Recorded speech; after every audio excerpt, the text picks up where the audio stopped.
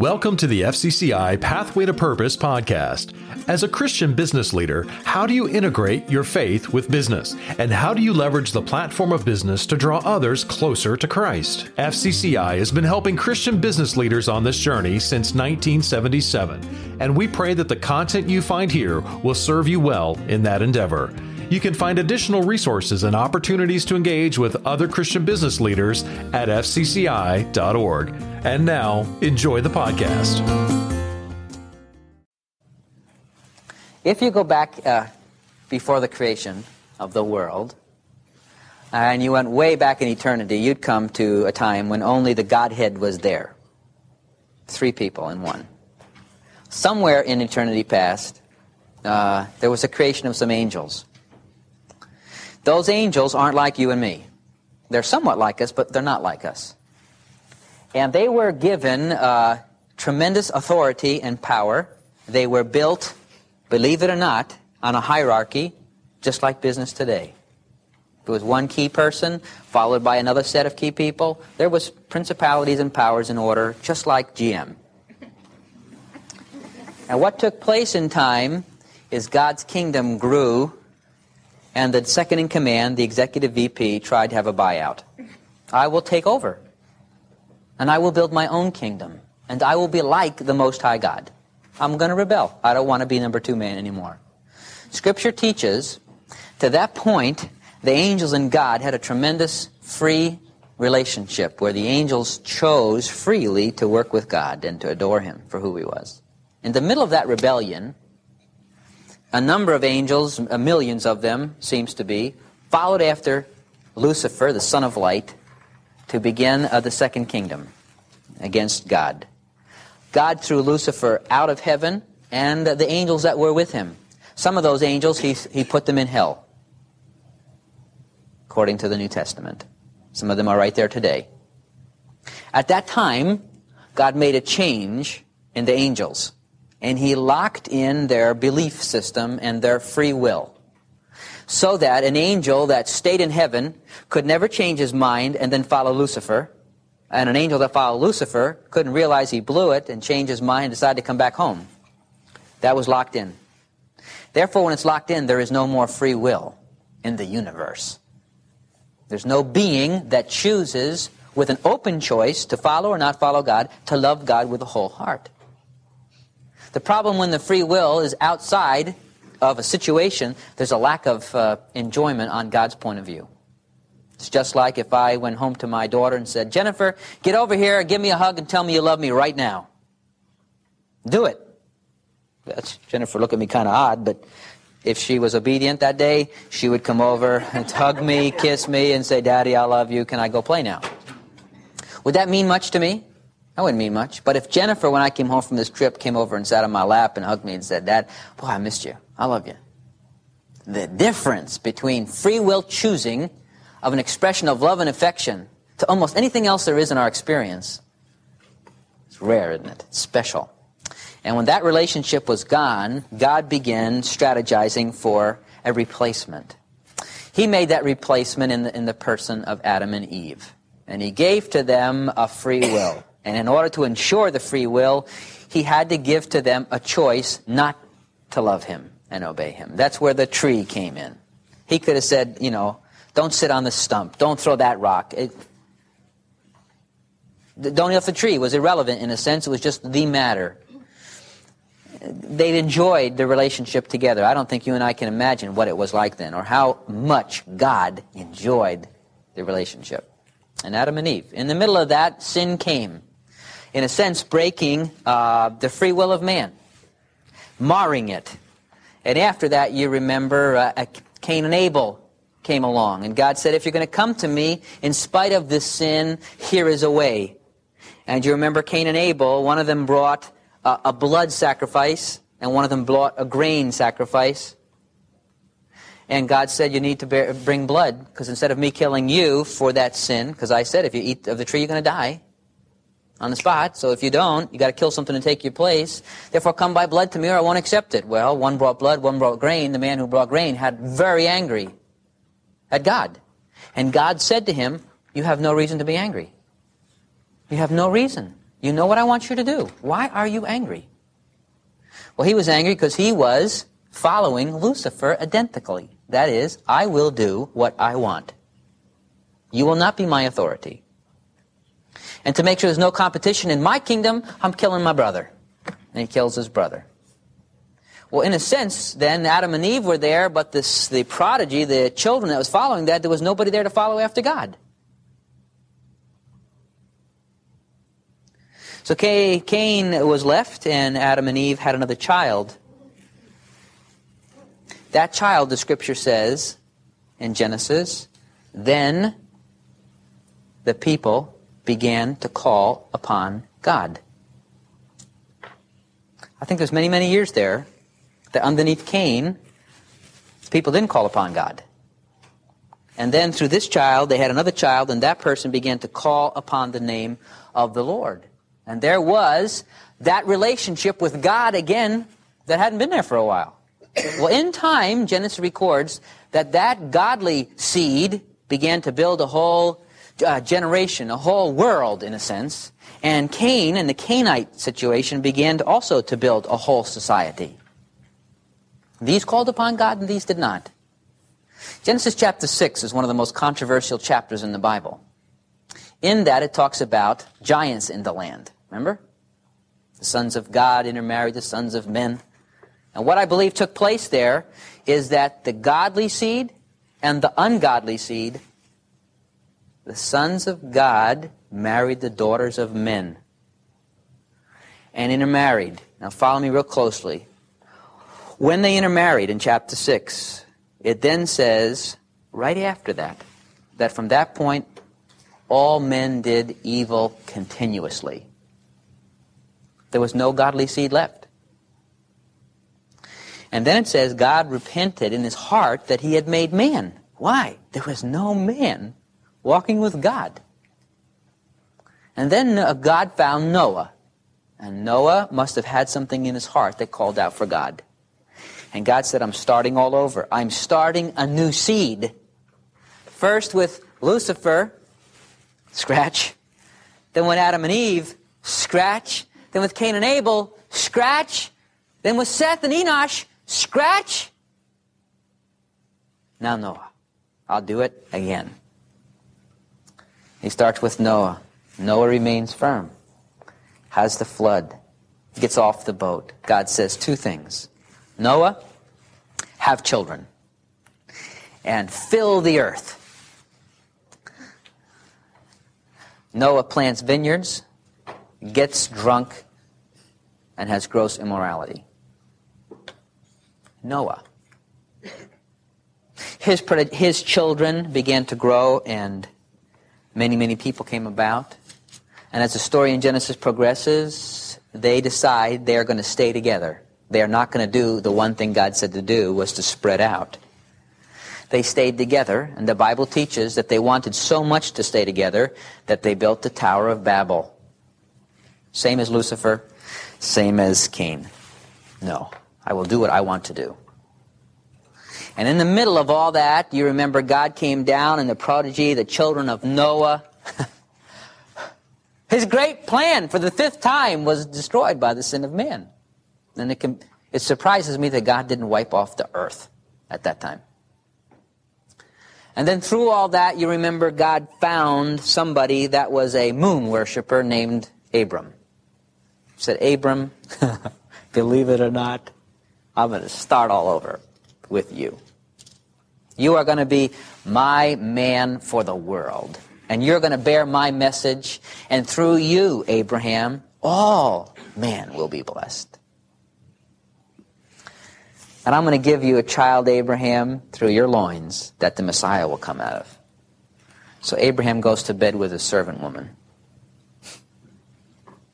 I don't know, God's mercy continues to shock me.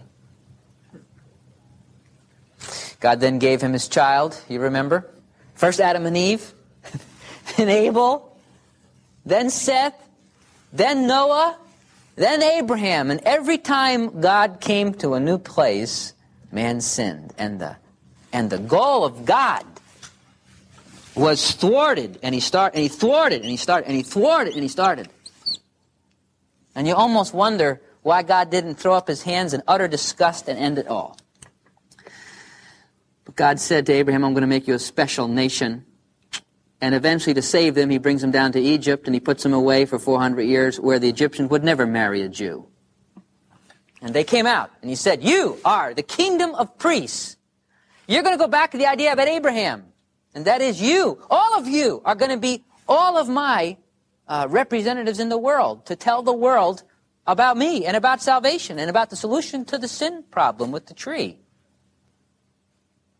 And it goes down to Mount Sinai and goes up and gets the covenant with God, whereby they promised to God in Exodus that we are going to be your people and you can be our God. And God says, you are my most prized possession. You will be a kingdom of priests to me. Do you understand that word? A kingdom of priests? You all, in the nation of Israel, will be priests. Everybody. And they made a covenant with God and said, everything you have said we will do. We will be a priest. I will be a priest. All of us will be priests. Then Moses went back up on the mountain to get the law of God, the covenant. He came back down, and while they were there, they made the golden calf and they worshipped another idol. And God was furious. God wanted to kill them all on the spot. And later on, you remember Moses. God says, I'm going to kill them all. I'm going to make a great and mighty nation out of you. Do you understand what God was going to do? Again, he's going to have another one of these. They're not going to do it. Moses, I'll do it with you. And Moses said, no, you've made this promise. And God said, okay, right. And goes back and begins to conclude it. But it's always that issue. And because of worshiping the golden cow, instead of there being a kingdom of priests, guess what happened? Guess what happened? That's right. God's best plan was destroyed.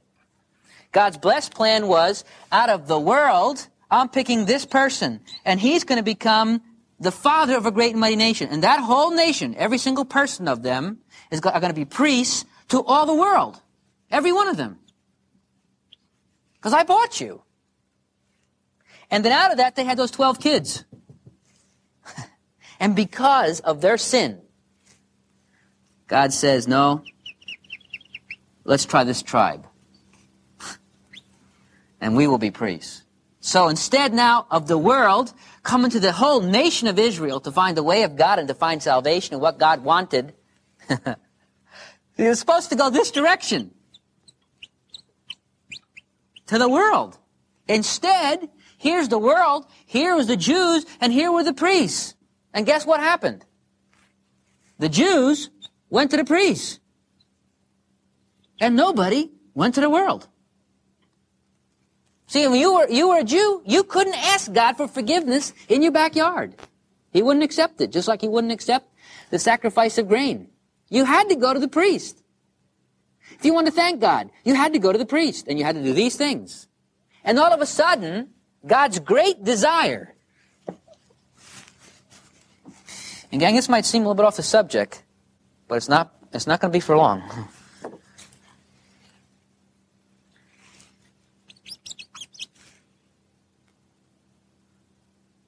God's desire was that God and man could be together. That was broken from the fall. Then every time God tried to bring a new man to have the relationship, it blew it. There's a whole slew of them, isn't it? God starts over again repeatedly. Till finally God said, I'm going to build a nation around me that will take the message to all the world. And that whole situation was broken with the issue of the Levites. And what took place was, instead of them being a missionary agency to the world to bring to them the message of salvation, the whole nation became incestuous. It came turned in on itself. And the world never heard about God. So God said, I will do one more new start. Just one. And that's why he sent Christ, to make the last new beginning. See, there is no more new beginnings. The only beginning that's left is when the world gets destroyed by fire. And then eternity starts. We are a part of the last new thing. And what took place is so surprising that if you can grab a hold of it and understand it in your own walk with God, it'll probably change everything you do. God says, okay, through Christ, I'm having a new beginning. And that is, a person who accepts Christ becomes a member of a brand new kingdom, a brand new priesthood. And every single person who becomes a believer becomes a member of the priesthood. See, God's idea hadn't changed from the Old Testament, and that is, I will have a whole entity that will bring my message to all the people. And in time, the Jews broke that, and God's offer to them was set aside and was given through Jesus Christ so that all of us can become a priest. See, initially, with the Jewish nation, if you were born into the Jewish family, you were a priest.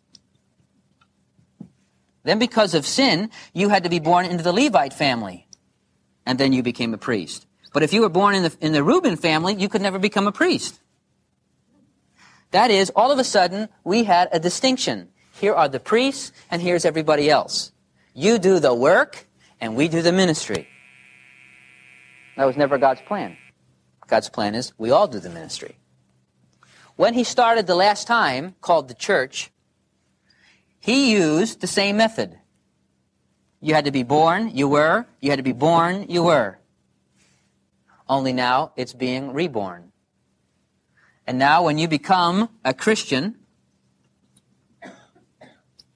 you are a priest. And God has never and will never change that. You are a priest.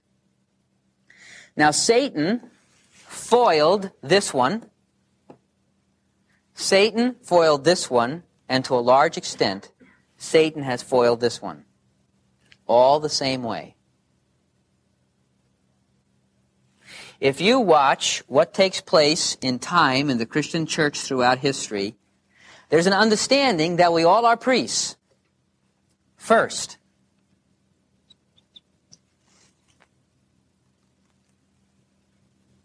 I'm a priest first.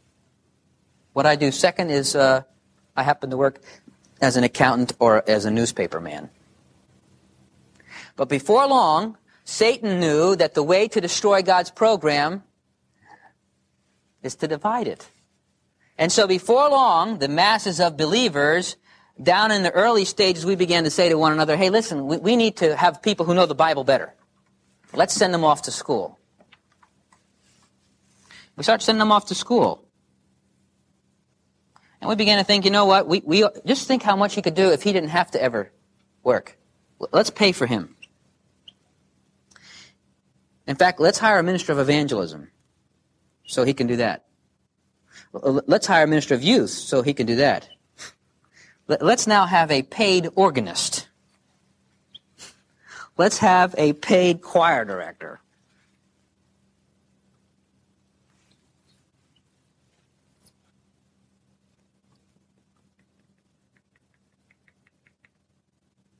Let's pay so we don't have to be priests.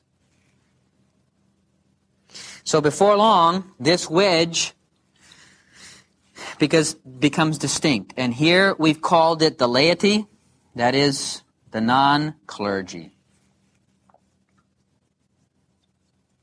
And before long, we pay you, and then you get up here, and I'm not a priest. I'm just a payer.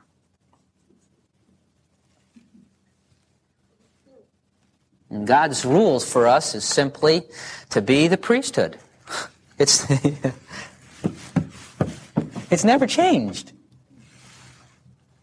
And so God's position is, you are here and I am here to fulfill His purposes in the earth. That's why I'm here. And those purposes are to bring the good news of Christ to people and to share in His purposes in my life.